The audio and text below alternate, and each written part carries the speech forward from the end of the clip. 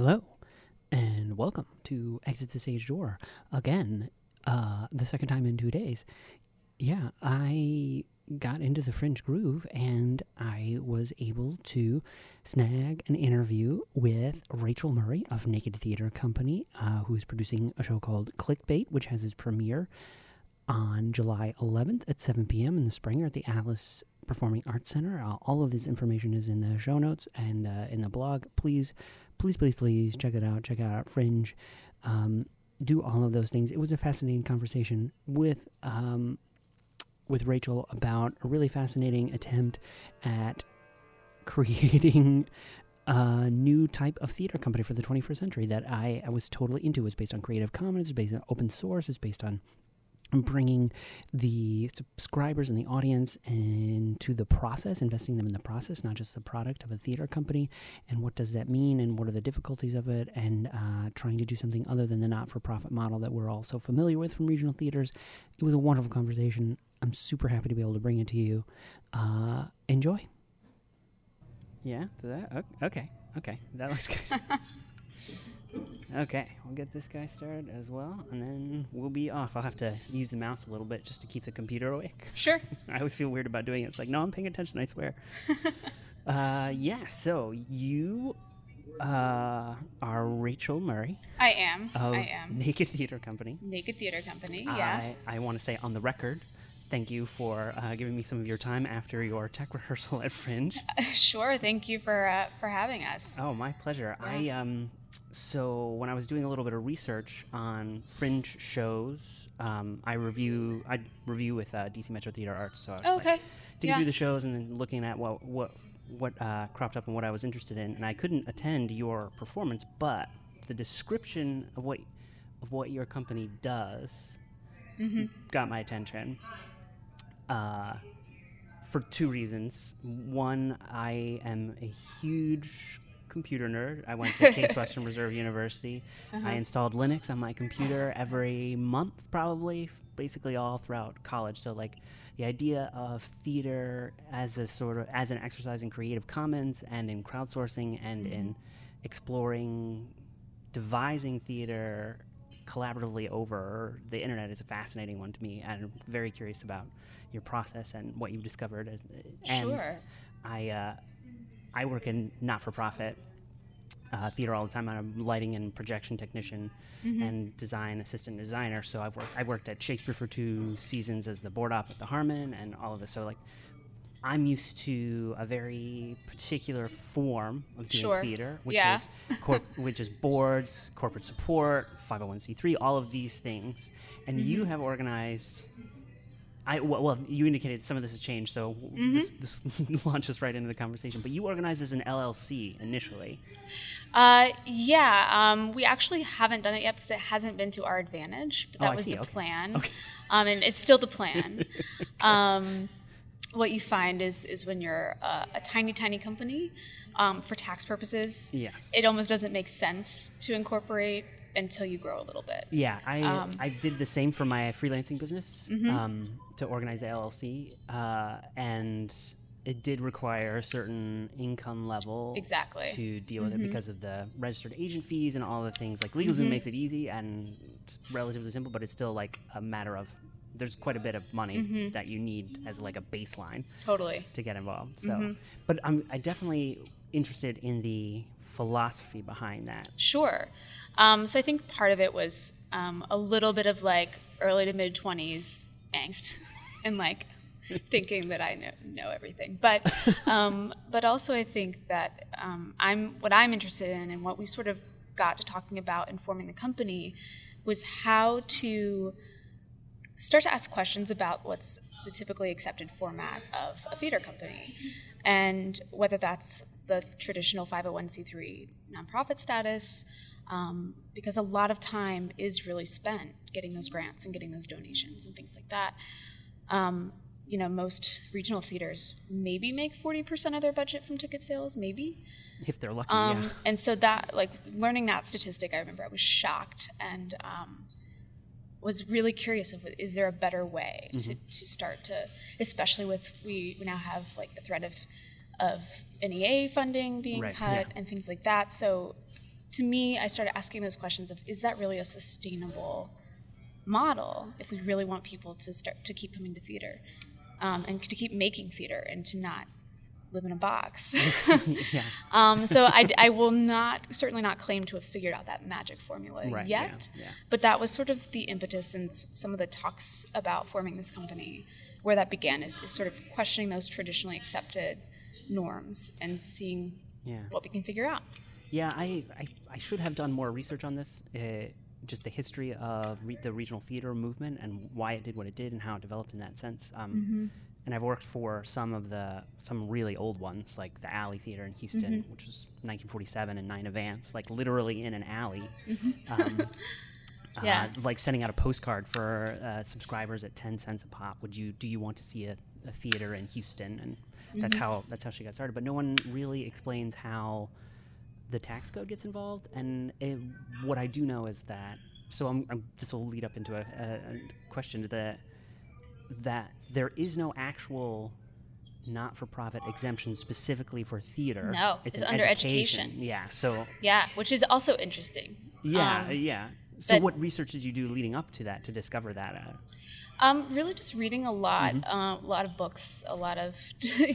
weird, I know. A lot of internet research and sort of seeing what was out there. And I remember that, too, thinking that we've kind of been shoehorned into, like, it's somehow educational. Prove you're educational, and you then can be a nonprofit as a theater, which is interesting to me. Well, and because I come at it from the production side. So, to me, the definition of a theater is a group of people who spend money to create a production, and why is the education department like that? Should be an adjunct to my job. But it's not because of the structure of the thing. So, like, quite a lot of the resources of the theater have to be directly devoted at education just to begin with, just to they have to have that status. Exactly, which is interesting. And I remember being really surprised that there wasn't a status for cultural enrichment. Right, exactly. Because I think, that while I guess I could consider that educational, I don't think it's... I think it's a different thing and an important thing in and of itself. And so that was surprising to me to learn about that status. One of my first, in the weird coincidences in my life, one of the first jobs I had as a student at Case Western Reserve University was I worked for the Mandel Center for not-for-profit organizations, which had a specialization in arts management and training arts executives. Did you? And I know that American University has that MA, I think. I'm curious if you, because I've toyed with like founding a theater company in the past myself, so I'm definitely curious about like the mode that you went about it, like who'd you consult and how did you really, I mean, we're pretty young, so we're still consulting people, and I think with each show that we produce, this will be our third full production at Fringe, and we've done some workshops and readings as well, but I think with each project we produce, we try to learn a little something new. Sure, yeah. And so I think that's more of an ongoing thing in terms of, and it's project specific, in terms of people that we talk to and consult with. And I know me, myself, I've just tried to learn to be a better theater maker and producer and in day jobs that I've taken on and things like that, and sort of honing my skills in marketing and producing and things like that. Okay, gotcha. Yeah. So speaking of learning, like if you are, it sounds like there's a lot of learning from the ground up if you're trying to crowdsource / open rehearsal process. So how did that idea come about as part of your? So this was really interesting, and I guess it relates back to that last question. I started reading some old blogs of, I believe his name is Chris Ashworth. He came up with QLab. He invented QLab. Oh yeah. Yep. And he wrote an interesting blog post years ago about how, I think the analogy he used was that lumber companies, when they make the 2x4s, they still sell the sawdust. Like that's still a mode of income for them. And that was a really interesting image. And we thought about how, because you put up a show and you really hope and cross your fingers that people will come to this new show they've never heard of. But the idea of getting investment in the process and seeing if that was a way in of somehow either ensuring that people showed up to your show, or if there was another way into that to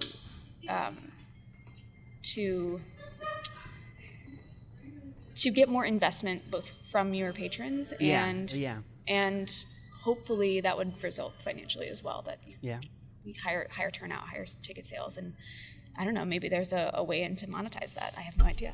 Yeah. That's part of what's I find really exciting about that decision too, because it's a struggle for Shakespeare, for example. When we worked at Shakespeare, that the board would have these lunches where they would try to pick the brains of the people who are on staff, which is really great. A lot of times your board isn't going to have any contact whatsoever with your production electrician, so that was really great. It's very informal. It's just lunchtime, and that is one of the things that they were struggling with is engagement, because especially Shakespeare theater, which is running on some history and a history of a style of theater, you're kind of trapped into a presentational mode that sort of already wants the audience to not be there until a very particular time. So participation on the way up is really hard to organize structurally because of how that works. So you do in many ways have to rethink, like from the ground up, the theater company to include that kind of process. Yeah. From the ground up, rather than like figuring it out later because you're going to do a certain type of show. So structurally, that's really interesting. Yeah, and going back to what I was saying about sort of learning with each show. The thing that we learned with our first show is when you don't have an audience at all, it's really hard to get those people interested in your process. Yeah, because they're not there. So I think that's. And we also learned, when we first started, we just turned on a camera and live streamed our rehearsals. Yeah, okay. With no equity actors, of course, because that's not allowed. That is another structural sort of impediment to startup culture for sure. Also a hurdle. And what we found is it's hard to get people engaged in hours and hours of rehearsal footage. Yeah. And I think that's a cultural shift, too, of just people don't have the attention span for it, especially when it's this weird new thing that they don't have no idea what it really is yet and what the format is. And so that's what we did for our first show.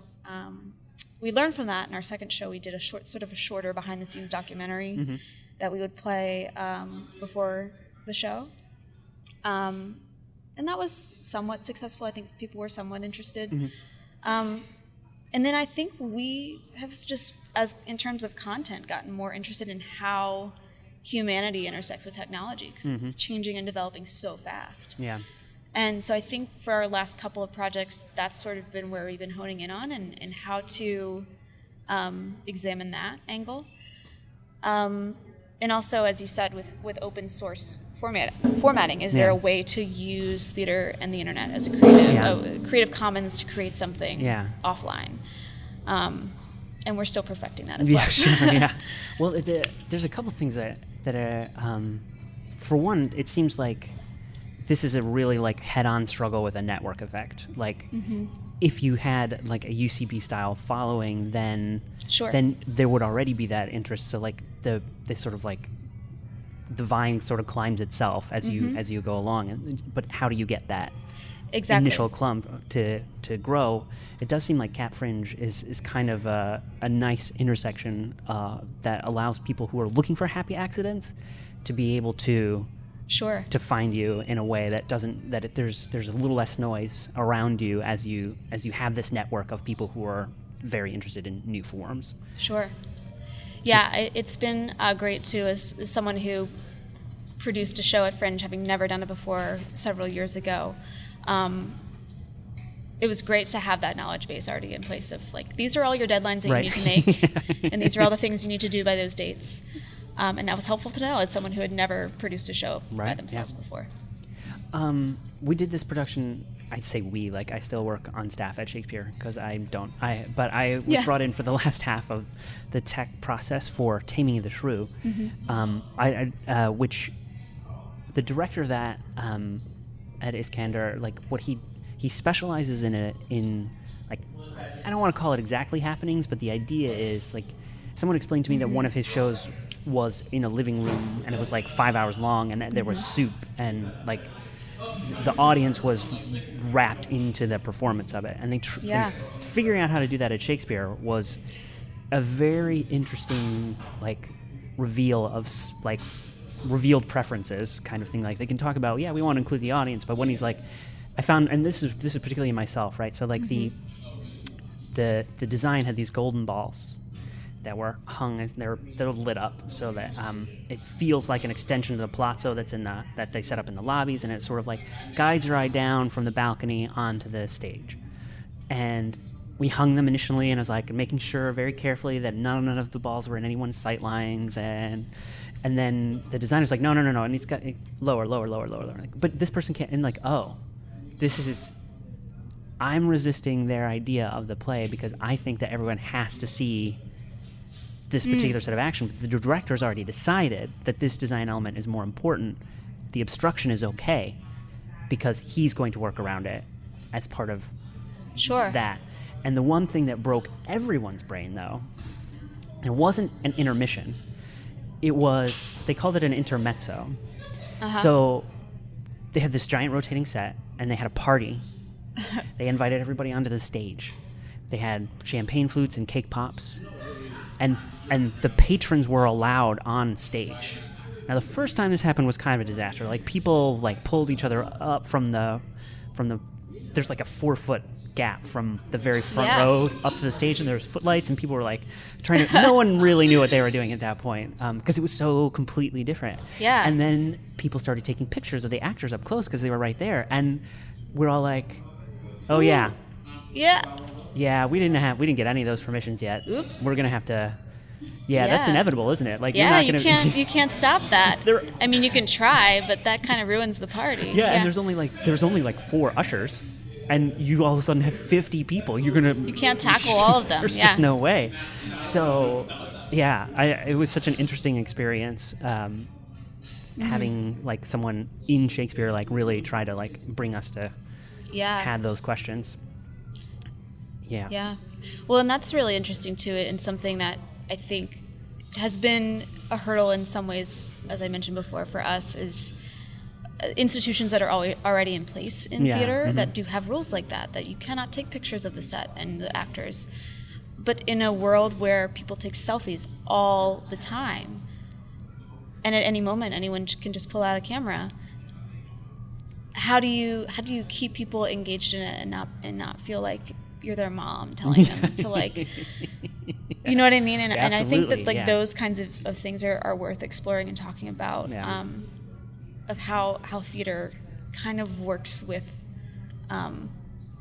reality of the world, and how, I mean, there's a whole other conversation of union rules and things like that. And of course there were good reasons for those things to be in place, but finding that balance is important, I think. Yeah, putting that in the right perspective to make sure everybody can succeed as they try to figure things out, because theater isn't immune to that kind of technological and sociological change. Yeah, so. Exactly. We should talk about Clickbait then as well, since that's the project that you have right now at CapFringe. Yeah. Which you just got out of your rehearsal for. Yeah, we just got out of tech for that, which was crazy because... the show has a lot of cues. It's probably the most cue-heavy fringe show I've done. Yeah.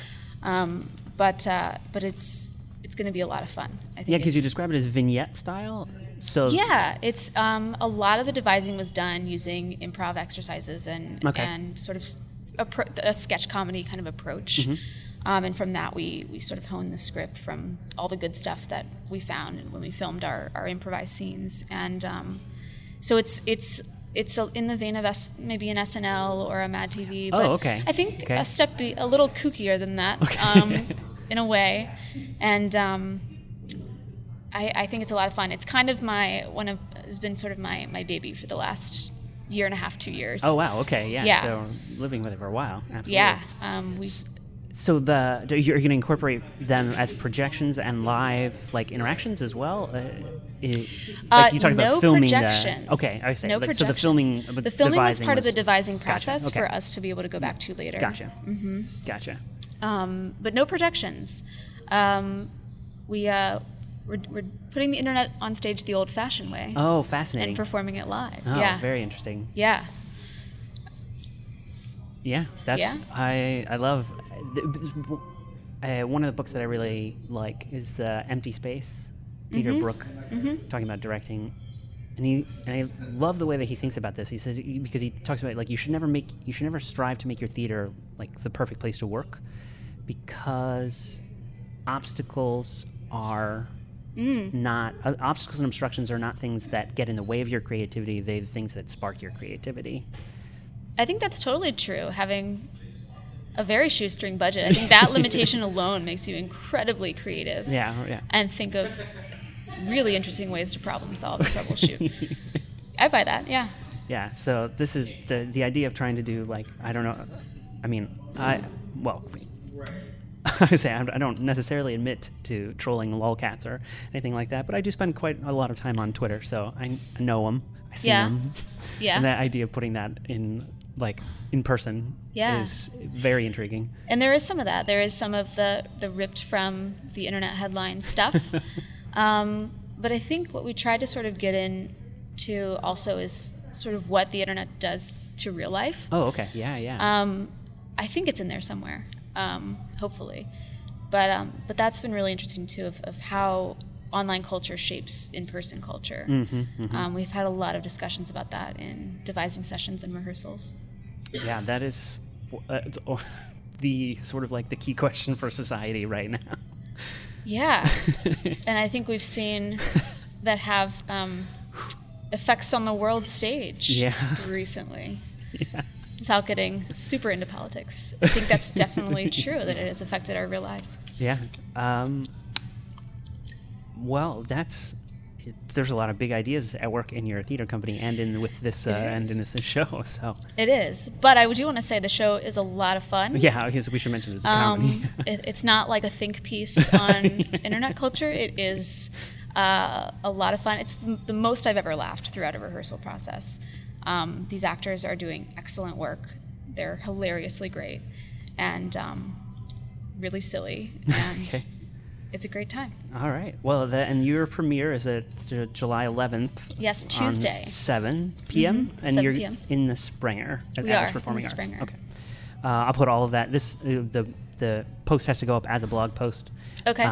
So I'll put that in the show notes, essentially. Is there anything else that you would like to plug? I don't think so. Clickbait is where I'm at right now, so come see it. All right. Well, thanks again for giving me some of your time. Yeah, thank you for having me. My pleasure. Appreciate it.